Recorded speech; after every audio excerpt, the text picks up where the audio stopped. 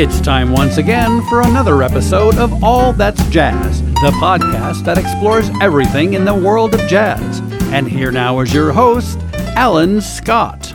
My guest today is British singer-songwriter and composer Rebecca Poole. Her story is one of a musical journey that began by being raised on a farm in Oxfordshire, England. The family lived in a house on an estate owned by the Fleming family and Ian Fleming, the creator of James Bond. Their simple farm home was always filled with music. Two of her brothers became professional musicians.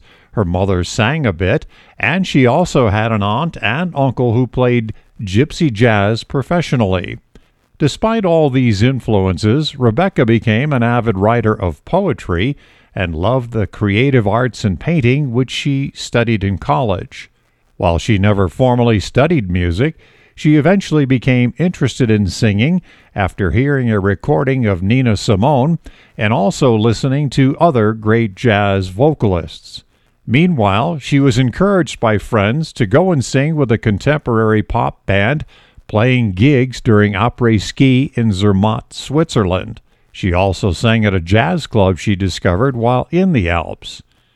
Despite all that jazz influence, she chose a path that led her to achieve success and a paycheck in the commercial realm of music by changing her name professionally to Purdy and developed what she called a femme fatale persona. On one of her acclaimed Purdy albums, called Diamond in the Dust, she included a track called My Creation, which you might say was prophetic of what was about to come in her life.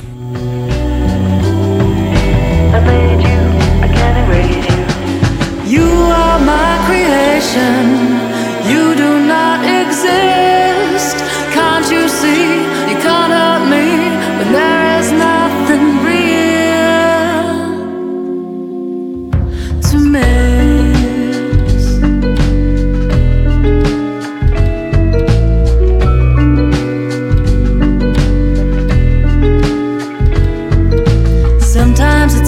To pretend. Purdy eventually trusted her instincts and followed her heart to return to the roots of jazz and performing as a mature and sophisticated singer known as Rebecca Poole. This manifested itself recently through the release of an album called Dreamer's Ball.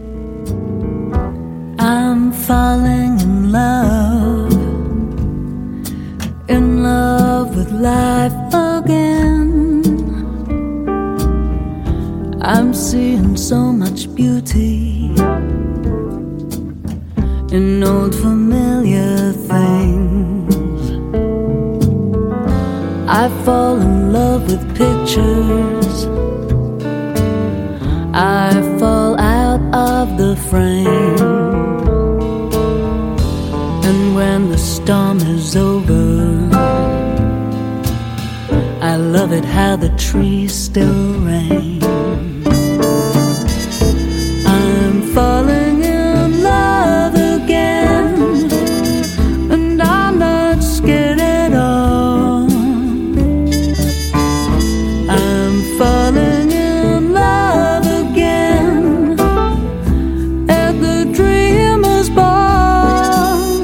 Here now is my conversation about this fascinating musical journey with Rebecca Poole. In starting off, first of all, the focus of this will be the release Dreamer's Ball, but I'd also like to present you to our listeners and so that people can learn a little more about you. You are, I guess, the quintessential farmer's daughter. You were raised on a farm, if I'm correct on this, in Oxfordshire? Correct. Yes. I understand you come from a musical family in many respects. That's right. My brothers were in a band growing up. We weren't that well off, and we lived in quite a remote place with surrounded by fields. It was very beautiful, very idyllic. But there was a lot of music in the house with 5 children and my parents, and everyone was listening to different genres, and so there was a nice sort of rich tapestry of sounds going on and different styles being absorbed. And yes, my brothers, I admire, I was a big fan of my brother's band. I used to go and watch them, and I sort of told myself I wasn't going to move into music because I didn't want to be a copycat. Mm-hmm. But I just had this sort of innate desire to write, and I wrote a lot of poetry. Yes, that the countryside was the perfect dreamscape for writing, and so my poems turned into songs. And I used to record. I'm giving away my age now. I used to record on cassette players, and I used to swap the cassettes over and do harmonies. So that's where it all started. And but I got into jazz a bit later on in my college years. And when I heard Nina Simone, "Feeling Good" on a film, and I totally fell in love. And that's when I went exploring the jazz greats and discovering Ella Fitzgerald and Julie London and Peggy Lee. With all of those influences, why is it that through your educational process you really didn't study music? You focused on English and artistic pursuits, literally as an artist, because that's also part of your DNA, is that you are an artist as well. I know. I'll never know why I didn't study music back then. I thought I didn't know where my path was going to lead. And it wasn't until a bit later on that I found the courage to perform. And by then I was already singing with incredible musicians. And so I sort of put my energy into the writing and the performing. And you later on picked up guitar and learned that, but any other instruments within your regimen? And do you still play guitar now? I use the guitar to write. I do play the guitar. I'm too shy to play it on stage at the moment, but I'm pushing myself. I've been pushing myself lately because I think it would be an important thing to do in my career going forward. So what was that one step or that seminal moment where you decided that you were going to be a vocalist? Well, I always loved to sing, and I lived in a town with a girl. I had a friend called Amy Lord, who was John Lord's daughter, who from the band Deep Purple. And Amy she said that they were looking for a singer in a ski resort called Zermatt in Switzerland. Mm-hmm. And I sort of, being, a teenage girl, jumped at the chance of this idea of this adventure in the mountains, singing every day. And that's really where I sort of cut my cloth, really. I sang every day, and that's where I honed my art as a performer, because you had to be very entertaining and learn to deal with sort of drunk, rowdy audiences in ski boots. Sounds like a typical experience for a lot of people in the music industry. Absolutely. But then what was great about Zermatt was there was a little jazz bar down in the village, and in the evening after I sang après ski, I would go and sing some jazz standards with a pianist, and which I enjoyed a lot more than the rock and pop. But that obviously became sort of the birthplace of part of your career and influence to move into the jazz genre. Definitely. I think I've always been a romantic, and there's a part of me that's always felt like an old soul, and I really tune into the music, the jazz music from, the 20s really through to the 60s, and that style of songwriting. I'm a real wordy. I love lyrics. That's my passion, really. A good story in a song, a narrative. The way songs were written, in the 40s and 50s, they were so layered, and they also were sort of, as well as being sort of heart-achingly romantic, they were also full of pathos. There was a sense of humour and a sort of sassiness to the way things were delivered by the female vocalists. I'm sort of thinking of, as I speak, I'm thinking of sort of Peggy Lee and Julie London. Mm-hmm. There was a real performance to their, to every song. So somewhere within your history, there came a departure from the jazz dream, if I'm understanding this correctly, and you branched off into a world where you even changed your identity to use the moniker Purdy. I did, yes. So for a long time I was doing sort of the jazz circuit, what we would call, the jazz circuit of London, and, where anyone would be familiar to go and hear that music. And then I started writing an original album with a producer called Andy Wright, who's very well known here, and he works with sort of Simply Red and Alda May, and he is more of a pop background. And we started writing, and we had a really good writing relationship, and I was loving this kind of unusual sound that we were creating, and I wanted to separate, I suppose back then it was the jobbing singer from the professional original artist. And a couple of sort of people in the circle thought it would be a good idea if I changed my name to keep the two things separate. So that's why I ended up being Purdy. And at the time I wasn't sure whether I wanted to change my name, hence finding my way back to my real name. But it really helped me be very brave with my songwriting, and I'm proud of the two albums that I wrote. That they're very different. There are some jazz influences in some of the songs, but if you've heard any, then you'll know that it's probably more considered more pop, a bit of Americana in there as well. So you continued along this line of being Purdy, doing a different genre of music, and I'm sure attaining a paycheck, like so many artists do find that path that takes you away from maybe your dream or your goal, but it provides that paycheck and the income that you need. So what was the turning point to where you, I guess, had this rite of passage and decided to say, you know what, it's time to shake off Purdy and it's time to get back to Rebecca? Yeah, there were a few sort of life moments that led to me sort of feeling like I just wanted to be myself and be very honest.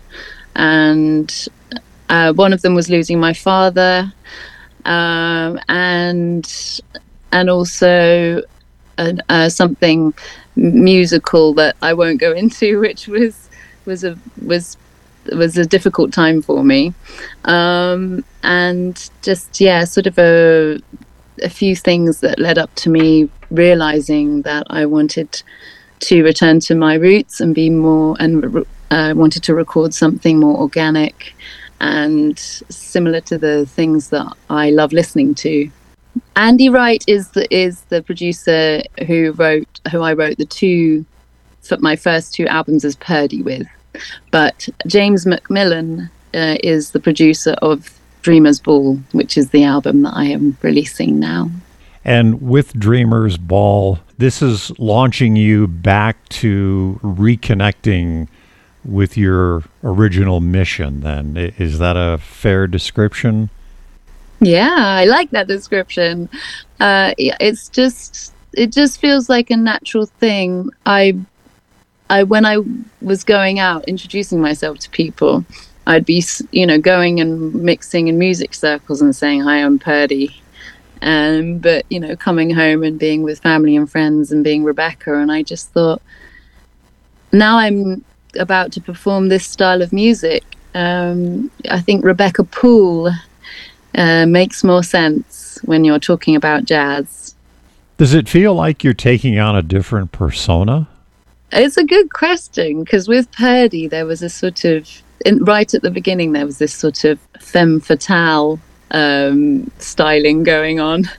And so that was quite fun. But now I feel, now I'm older for a start. And yeah, I don't feel like Purdy anymore. And, you know, people used to say, oh, it's just a name. But I think there has to be some separation from one project, well, this particular project to this one, and it just feels right. Well, and not only was it a personal journey for you, but I get the sense that this was a reestablishing of not only your original self, if you will, but also your musical style. And rather than take this opportunity in creating Dreamer's Ball to cover other people's music, you took a courageous move and did all of your own compositions. Yeah, well, I always have released original music, so that just felt very natural to me. But yeah, I mean, just to be in a room with these incredible musicians and have these songs played in an organic way from start to finish with no fancy editing, it was just an absolute joy. And that's all I ever wanted for this album. And yeah, I like to think that we've achieved it. Is this a means by which you're telling your story through this album of Dreamer's Ball? I think so. There are some songs, about 2/3 of the album are new songs, and I picked a couple of old songs that have been big favorites of my listeners because I wanted to represent them in this style. It's almost as I'd always heard them. So Dreamer's Ball almost feels like a journey, because there are some sad, moving songs, and the opening track, Wouldn't Change a Thing, is very much how I feel about life now.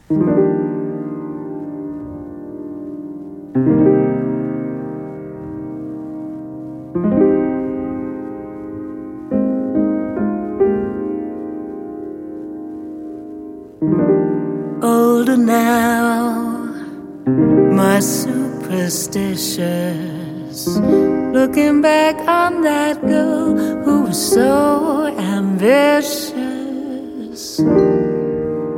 I've had all the lessons in love,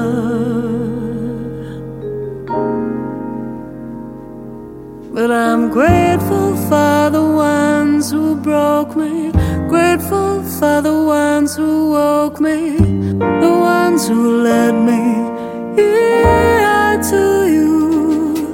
And I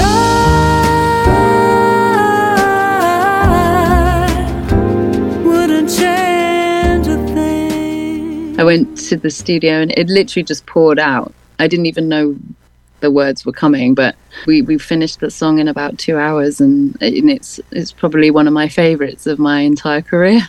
And so Dreamer's Ball it's like that place you go to when the dust settles and you can just listen to music, let it carry you away, and not feel judged, have no regrets, and just go, I had to go through all of that to get to this moment. And so yeah, if you listen to the tracks on the album, you'll hear moments in my life where I wasn't so happy or sure, but the opening track is where I'm at now. In looking at the tracks that are on here on this album of Dreamer's Ball, there are a number of songs that you had mentioned that are new, but what are some of the older ones that you're bringing to the forefront again? So The Real Thing is a track that I wrote maybe 4 years ago. It's actually released under Purdy in a slightly different style, a bit straighter, more piano ballad, and it's been a great favorite amongst my listeners. Very popular track, The Real Thing.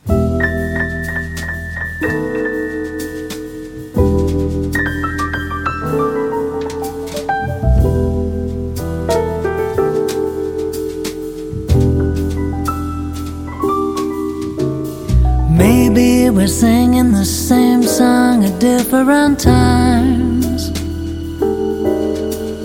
Maybe you're reading the words and I'm reading between the lines. There've been so many moments when we could have been more than friends.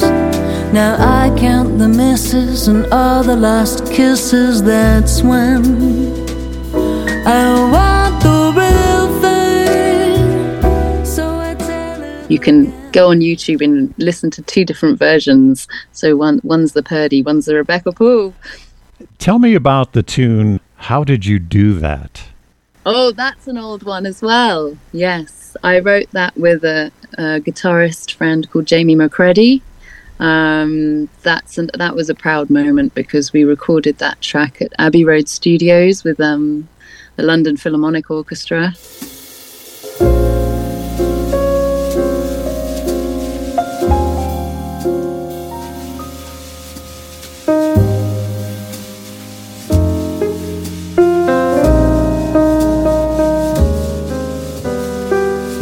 How did you do that?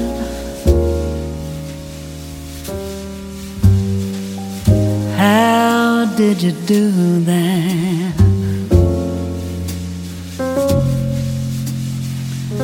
I didn't see it coming. It was just a running. I thought I was smart. I'm very proud of that song. So that was another one that I felt very close to still, and I wanted to include.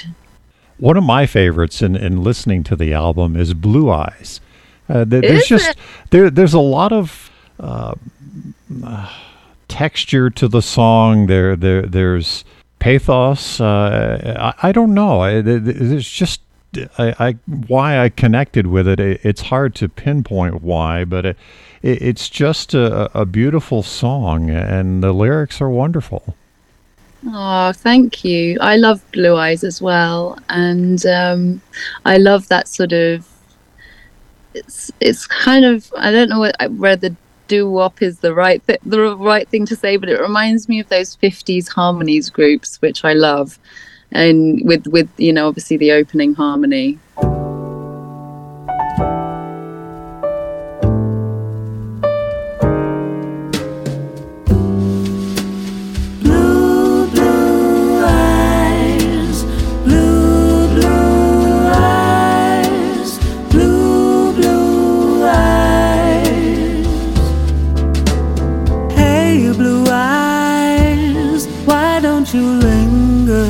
A little longer. Hey, blue eyes, you make my heart beat a little stronger. You can try, but baby, your eyes don't lie. I'm swimming against the tide of those blue eyes. It's really fun. It's really fun to perform as well with the musicians singing with me. Is there a particular person who is the inspiration for that song? I suppose the Everly Brothers would be in there. So maybe, I love the close harmony style. I know that I'm trying to think now of some, and there's some wonderful female close harmony groups from that era which escape my mind now. But there's a lot of the stuff that comes to me, I think I hear in films. I watch a lot of black and white films, and I think a lot of stuff that I pick up, and I'm not quite certain where it's come from. Tell me about Pieces. It's the last track on the album. So when my dad died, I wrote a song that was so sad that everyone would just burst into tears after the first verse, and it was a very heavy song. And Pieces was supposed to be a song that I wrote for him, which represented what we keep in terms of memory and being a part of someone. So in the song it says, I kept a piece of you, you kept a piece of me.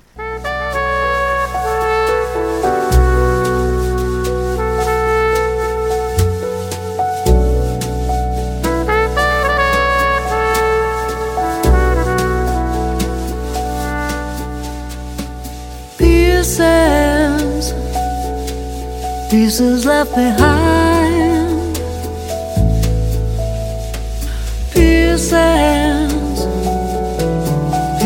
I can find. The day you left, the light went from my eyes. Sometimes it's there when I look up to the skies. You took a piece of me, I took a piece of you. You're always part of me. I've had this visualization, actually, even if it were to be a video, it would be the stars coming down and making up a person and leaving a hole in the sky where the person had been, because we're sort of, the universe, we're all part of the universe, and it's just a sort of a romantic way of holding on to the ones you love. And the pieces are all of us. So tell me about your style of music. How would you describe your style? Currently, I'm getting smooth jazz, chill out jazz, easy listening at the moment. I don't know what the next album will be, but I wanted this to be a very soft, sort of lullaby-esque album. You are positioning yourself right now in terms of presenting yourself as Rebecca Poole, and where does this musical journey take you now? Oh, well, who knows? That's the beauty of being creative, isn't it? You don't know how things will evolve, but I'm just going to see what happens. I hope that people enjoy this new style. I think, having been in the music industry a while and got to know my voice, that this is a better way for me to record with a more stripped back style, so you can hear the nuances in my voice, because it's easy to be overpowered by big pop productions. And I think I've arrived at a good place, and I'll probably hang out here for a while. Well, it sounds like we would all benefit from that. Are you planning any touring of this particular album, or at least this new you? Absolutely. At the moment, it's mainly in the UK, but I'm hoping that with as the album gets out there, there'll be more opportunities arising to travel internationally. Love to perform in New York. That's definitely on my bucket list. How could our listeners learn more about you? Well, if you look up Purdy Music or Rebecca Poole on Google, it takes you to all my social media sites. But if you want to look at my website, it's rebeccapoole.co.uk. And are you on Instagram or TikTok? I'm a Purdy_music on Instagram, and the same on Facebook, Purdy Music, but hopefully we'll get to change that to Rebecca Poole soon. And the record label for Dreamer's Ball, is this your own release, an independent release, or are you on a major label right now? It is. We've turned Purdy Music into the label. And will continue so at this point? It depends. If I got a better offer, I might consider it. But I think in this time we're living in the music industry, I don't know how much benefit record companies are, apart from obviously a more you get more hope reaching for further audiences. But we're very much in control of that with social media. What would you like the takeaway for Dreamers Ball to be for listeners of it? I would hope that when they listen, they feel something. Some of the songs they can relate to, and it's a comfort to them in some way. And for you, is it a comfort and a release finally that you're back to familiar ground? I think it is. I do feel like I'm in the right place, and it's taken a while to get back here, and I feel much happier. Excellent. Well, I'm glad that we've shared a few moments to spend some time with you. I'd like to go on and on. We appreciate vastly your time, and I would like to say, Rebecca Poole, thank you for being our guest on All That's Jazz. Oh, thank you so much for having me. I look forward to seeing you in New York. Thanks for listening to this episode of All That's Jazz with singer-songwriter and composer Rebecca Poole. We'd like to thank Ben Cedrin for the use of Mr. P's Shuffle as our theme song. And visit us again next time for another interesting conversation on All That's Jazz. If you like today's episode, please leave us a 5-star rating on the streaming service you use. All That's Jazz is available on every major streaming app, including Podbean, Apple Podcast, and Spotify, as well as Facebook and online at allthat'sjazz.net.